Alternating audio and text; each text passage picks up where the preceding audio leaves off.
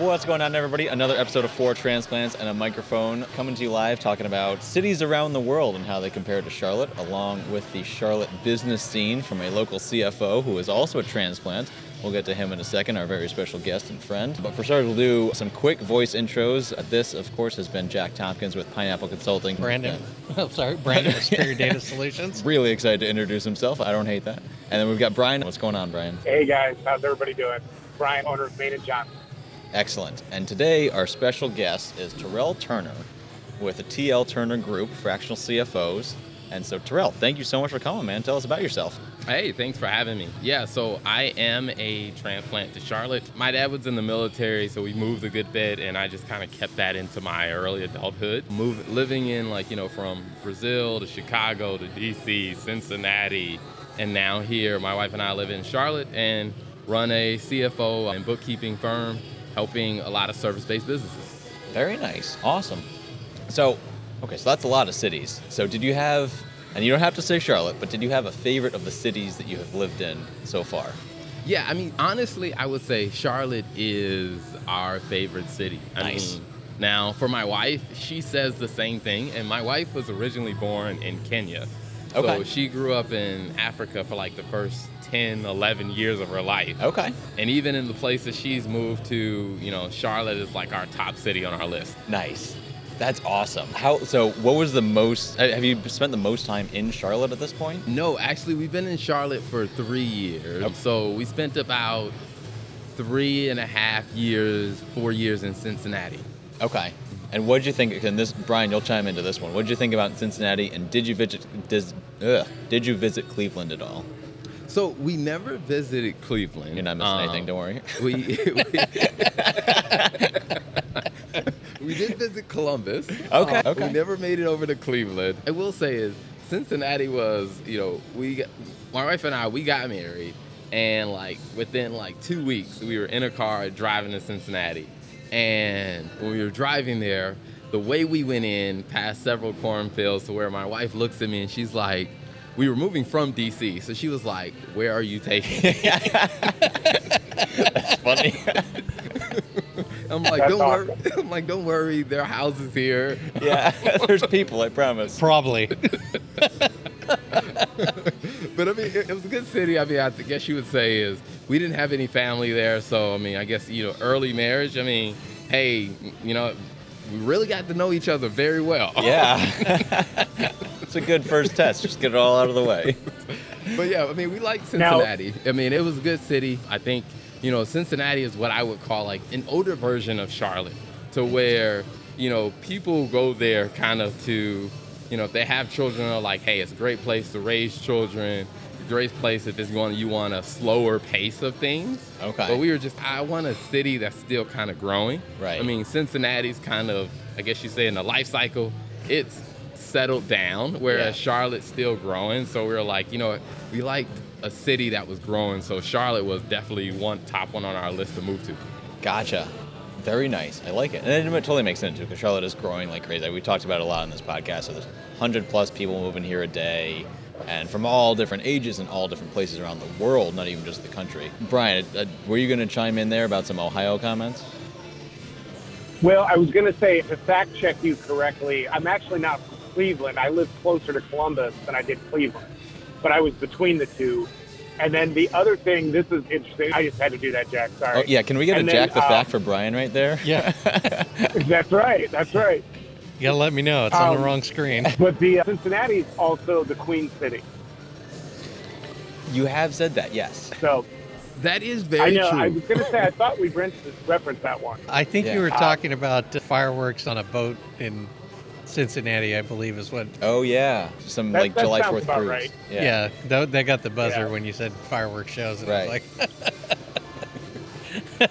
that was always an interesting discussion for people. When I tell people we were moving to Charlotte, they're like, "Oh, you're moving to the second Queen City," and I'm just like, "Well, I grew up in South Carolina, so to me, Charlotte is the Queen City. Oh, yeah. Cincinnati's the knockoff." Right.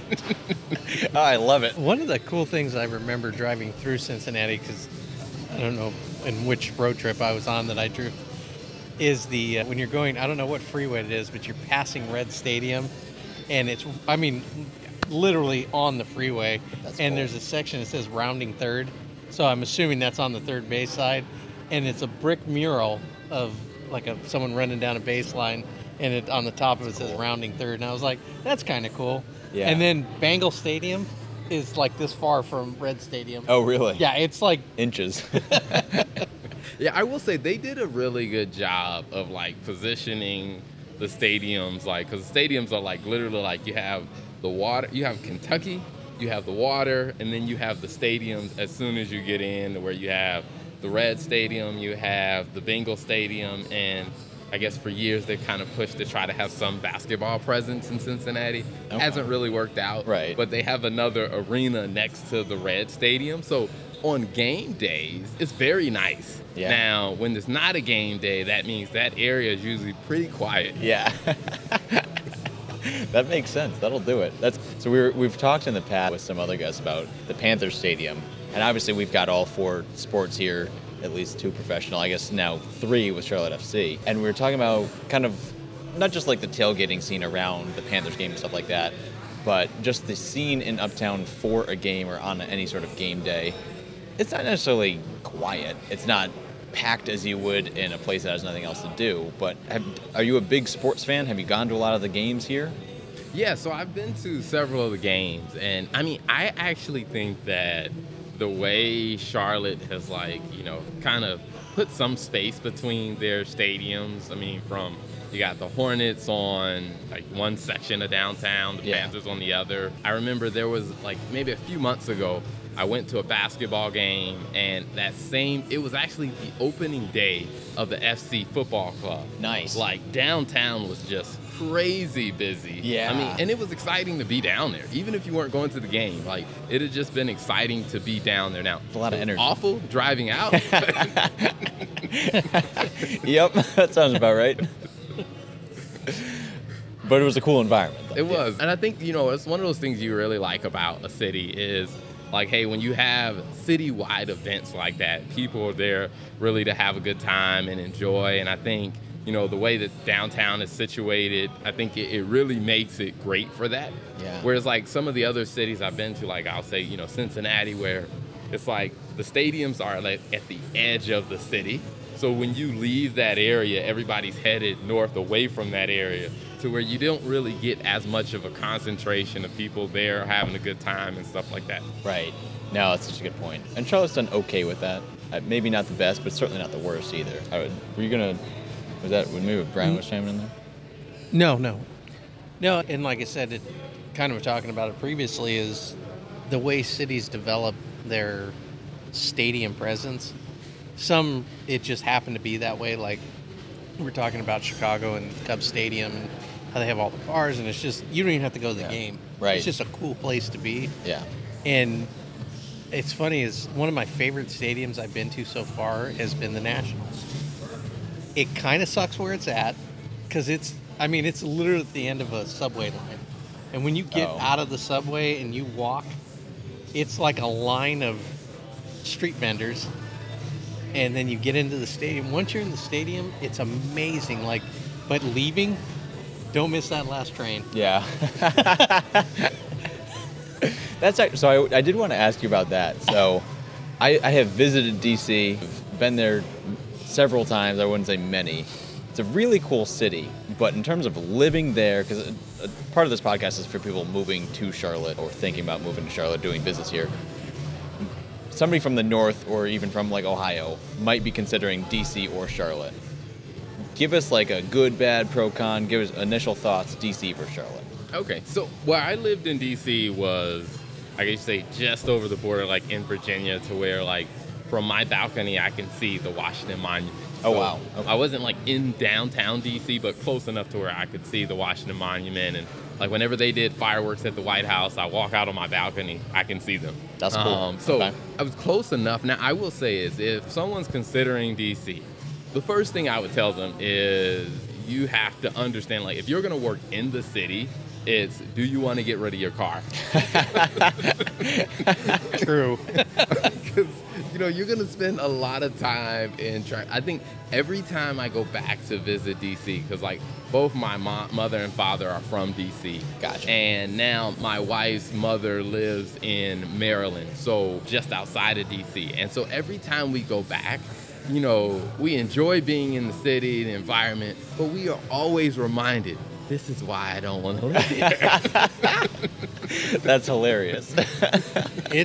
I've been to DC probably 5 or 6 times. It's one of the coolest cities I've ever been to. It's very unique in a lot of ways. I don't want to say it's like Vegas in the aspect of the partying, but it's one of those things you have to go see. You have to go experience. You have to go see it. It's like New York. You have to go see it. You have to go experience. It's a whole other thing. There's nothing else like it that I've ever been to that's like DC. And I think we stayed in a hotel that was probably maybe a half mile from the Capitol building. And it was in that, I feel like DC, and maybe you can say yes or no to this, it's in like a Renaissance phase where they're trying to bring more people to DC or in that surrounding area. Like young people, they're building these like really expensive, they're not, I guess they are expensive, but these like townhomes and condos, but it's like a weird mix. Like the cops are everywhere because you have homeless and professionals Side by side, shaking hands. walking down the street together. And it's the weirdest thing is like, we stayed at the Hyatt.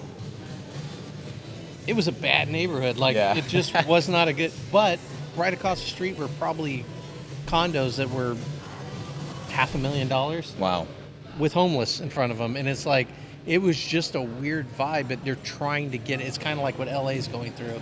They're trying to rebuild the city and trying to get it to where people live in LA and try to live in DC where you can walk to work. You don't need a car. You can hit the subway and go, or the metro, sorry. You know the lingo. That's impressive. Get your Metro something. card. Yeah. That's And go hit Metro and go to where you need to go. And you can walk anywhere you really need to once you get, if you're in DC itself. But, I mean, their subway system is really done well. Yeah. And like I said, it's a cool town. Like it would be somewhere I'd consider living if I didn't want to be in the city. If I didn't, my aversion wasn't to living in the city, DC would be a spot I would pick. Okay. I mean, it is, I will say, it is very nice city. I think the way they've done a great job of just all the monuments and the museums to where, like, I lived there for a while, and even though I visited when I was a kid, going back like every summer and sometimes in the springs, but it wasn't until I was an adult and I was like, I'm just going to go down to, the Washington Monument, the mall there, or the Washington Mall is where you can walk from like the Lincoln Memorial down to the Capitol building. I mean, and it is a very walkable route. I mean, we all see it usually every 4 years where, whoever the president is, for the inauguration, they walk down the street. Like, you can actually walk that same path. I mean, there's so many cool things to see there. And I would say is, for someone who's considering living there, like I said, if you live and work in the city, I think it can be phenomenal because you can get around on foot. Right. Now, what ends up happening for a lot of people is, they move there and they want to buy a house or they want a little bit more space, so they end up buying a house in like Maryland or Virginia just across the bridge, and then they have to commute in every day. Bad move. That's tough. That sounds tough. And so they have been like, for years, they've been working on like trying to renovate parts of the city. I mean, because DC is a very old city. I mean, they've been working on trying to renovate different parts of the city, attract more people to actually live in the city versus trying to commute in and out every day. And I bet COVID didn't help that initiative. But no, it's like, I think of cities like DC, cities like, Chicago, New York, and probably LA. So like, people are just like, hey, it's pretty expensive to live here. Since my company's going full remote, right? I have a client that's a marketing agency, in DC, and they just kind of decided, hey, we're just going to everybody's going to work remote. We're going to end the lease, and we have no plans of going back into the office because it is quite expensive to be in the city there. Yeah. Okay, so that's a good transition too to now more of a business focus. 'Cause obviously you have a fair amount of customers or clients in Charlotte, and we've talked about the restaurant scene here before. I know you have a few restaurants in your, I'll call it, portfolio. What do you think of the restaurant scene in Charlotte compared to a DC or a Chicago or any of the places that you've lived, really? Yeah, I mean, I think I really like the restaurant scene in Charlotte because one of the things that you experience in some of those, cities like DC or Chicago, or even when I think about living in Sao Paulo, Brazil, is like you just get overwhelmed with the options. Okay. Like, it is true. You can get a little bit of everything. And I mean, and I experienced the same thing about a month and a half ago when I was in London for about 2 weeks. It is true. You can get a little bit of everything there, but trying to decide where do we want to go becomes a bit overwhelming. Yeah. Whereas Charlotte, you do get a taste of a lot of things, but the options aren't so overwhelming that you just end up, like Netflix, just scrolling the whole time. That's actually, I like that because we've talked before in previous episodes how Charlotte, it doesn't quite have an identity yet. There's no distinct neighborhoods in terms of food or different culture food or anything like that. But there is, all of it is here, just in some sort of pocket or not. Right? I think. Jack, the problem you've got with that is it's because too many people are from Ohio and they didn't have it up there either. So they brought nothing down with them. Yeah, all you Ohioans just come here and just take. There's no giving. Oh, hey. I guarantee Connecticut We're all didn't about, have crap we're all either. about consumption. We had pizza, and that's it. But we had pizza. The pizza's good here. I will give you the pizza is good here. You think the pizza's good in Charlotte? It's decent, yeah. I've there's a place right around the corner from my place, Turn 4 Pizza, and it's pretty good. at Protagonist, right down the street from where we are. I forgot if I said we're broadcasting again from Brewers at 401 Yancey or 4001 Yancey. And pizza here, very good. Pizza here is very good. Protagonist, another brewery down the street, is also very good. But okay, so good restaurants, good variety at the very least, pretty decent options. Business-wise, have you seen anything in the restaurant industry, or even just, because I know you focus on law firms as well, in the entire business environment, have you seen massive growth in Charlotte? Talk about that a little bit. Yeah, I mean, definitely seen a lot of positive energy around, Charlotte's business scene, because I think especially in the startup space, and you have, the banks here. I mean, you have a lot of companies that are looking to bring more tech talent here to Charlotte, I think, which is great.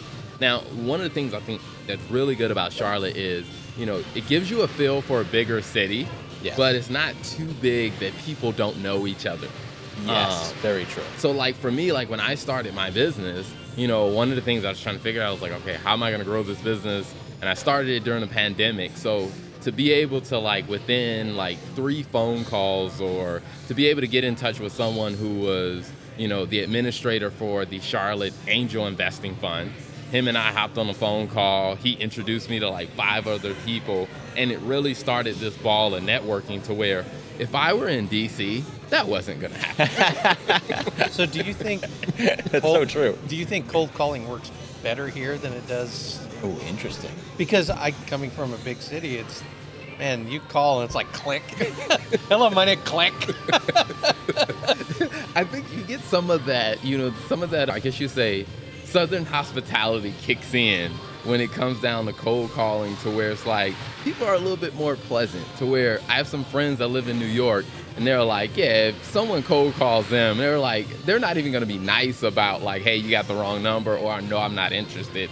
Like I said, it's immediately hang up. But I think people here are a little bit more open to connecting with strangers and developing new relationships. So I will say it has made cold calling a lot easier in this environment than other cities I've been in. Yeah, and that's kind of been my hang up is I don't like cold calling because that's what I'm used to. It's I've seen it. It's man, that's brutal. How do you do that all day? Right. And just get slammed. It's I don't know that I want to do that.